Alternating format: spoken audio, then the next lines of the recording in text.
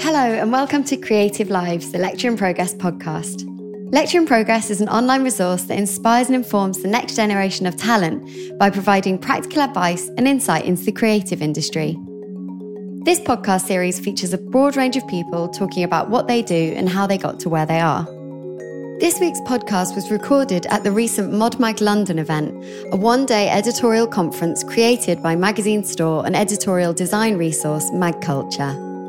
Over the next few weeks, we'll be sharing conversations with speakers from the day as they discuss their start in the world of editorial, thoughts on what makes for a great magazine, and advice for others wanting to get into the same line of work. We kick off with this week's guest, Rod Stanley. Hi, I'm Roderick Stanley, and I've just presented Good Trouble magazine, which is a 2-year-old publication looking at protest and activism through the lens of art and culture. Currently based in New York, but originally from the UK, Rod is a writer and creative director and is also the editor of Good Trouble. Starting out in 2016 as a blog combining creativity and protest, Good Trouble has since developed into a print edition, with its second and most recent issue featuring radical figures such as immigration rights activist Ravi Ragbir, accompanied by a pullout featuring exclusive work by artists including Wolfgang Tillmans.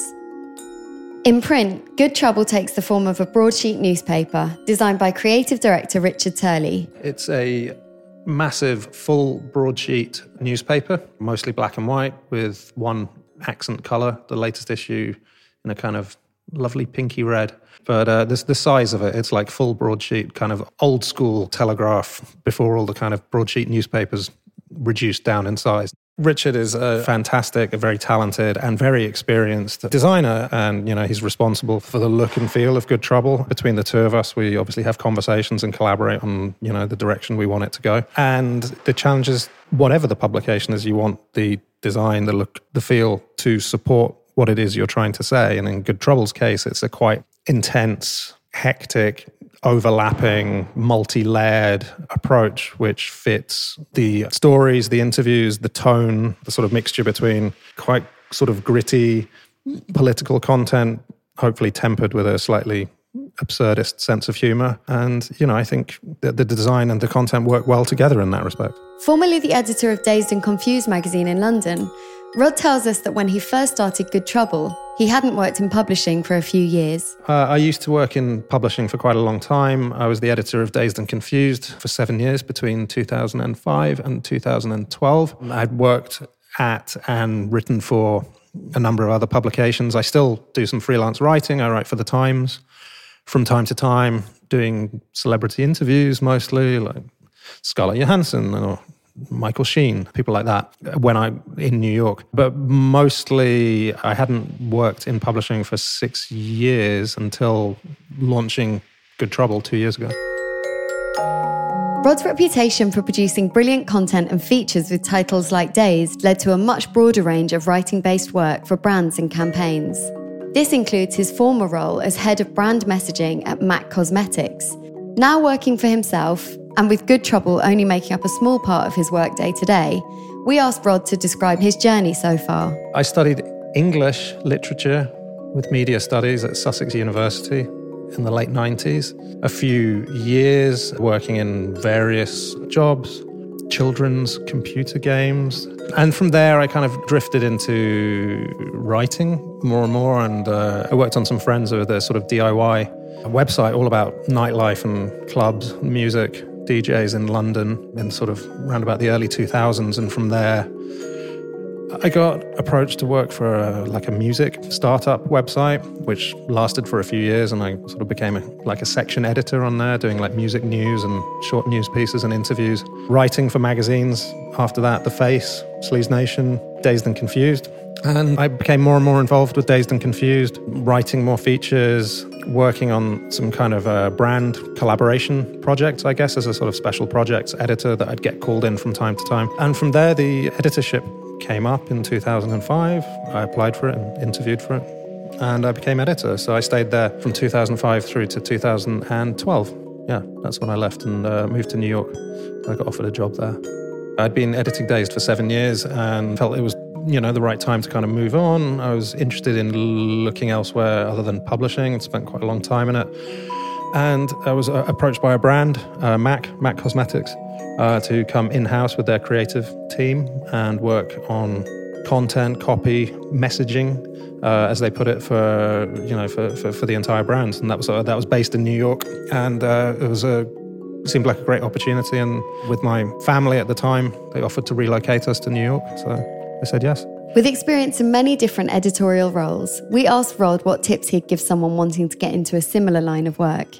I would just suggest, staying true to yourself and working on the kind of work that you want to do and having faith that it will lead to something else. And if you're good and, hopefully you hard work and, you get lucky, be realistic. A lot of this is down to being kind of, in the right place at the right time, or having a conversation with someone and, being able to chase that and see that it leads to something else, and being politely persistent and, not rushing things, I guess, waiting for A to B to take you to C. I think there's a lot of different ways that publishing and quote unquote content can exist in this world. And a lot of that, because of the way things have changed, is less advertiser supported and is much more focused on collaborations by brands, or indeed brands creating their own content. And, I think views have changed about that a lot over the last years. I mean, my personal view, I don't see any reason why, for example, a magazine or a website or a film created by a brand should be any less good or exciting than something that's produced by people that are relying on advertiser money to fund it. It's obviously different models, and I think you have to be careful about how it all works, but that's true of everything. We also got Rod to share his advice for anyone wanting to start their own publication, including ways to make it stand out and what he thinks makes for a great story, plus the ways that emerging creatives can get involved with publications like Good Trouble. It's hard work. You got to spend the time, and you've got to have a great network of great writers and creative people who are out there finding the stories, bringing them to you. Hopefully it's something that hasn't been seen before, or if it has been seen before, you've got a unique or fresh angle or a fresh take or access that no one else has. Yeah, it's a lot of legwork, and it's a lot of digging and pushing, and I guess just always trying to make something better than it is, and never being finished. You're looking at that feature and thinking, okay, that's fine, but how can we improve it, right up until print deadline. Money is probably the obvious one. Don't overcommit. It's a tough space to make a living in, certainly independent publishing. My position and with Good Trouble is it's good that it can kind of break even, that we can pay contributors, we can give some money to charity, that we can make a modest profit that we can then put into the next issue. But if this were my full-time occupation, it would not work.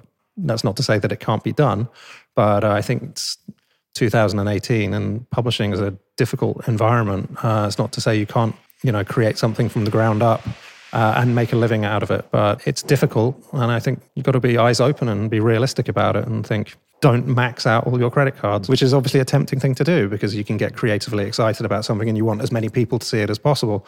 So yeah, just be careful. I guess that's the advice. I mean, Good Trouble is pretty new. We've only done 2 issues. There are people who have got in touch out of the blue who like it, are inspired by it. And, an example is a young German photographer, Roman Kutzowitz, who got in touch and just had all these photos of a mass action in the open cast coal mines in rural Germany, which are a huge CO2 emitter. And he had this kind of photo story of the protest there and was like, would we be interested in publishing it? So I was like, yeah, these are great. We published the story. And then actually in this second issue, he got back in touch and, he'd done this story about a DIY migrant rescue boat in the Mediterranean. And they're just fantastic pictures. I've never met him. I don't really know much about him.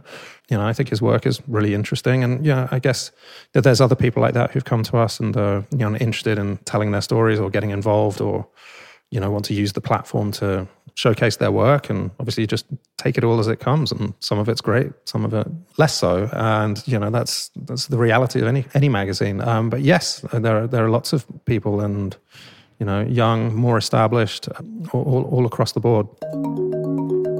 This episode of Creative Lives was brought to you by Lecture in Progress in conjunction with Mag Culture's Mod Mag London. It was presented by me, Indy Davis, and the guest was Roderick Stanley.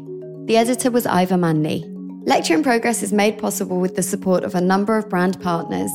They include Us2, Google, Sky Creative Agency, GF Smith and the Paul Smith Foundation. For more information, check out lectureinprogress.com.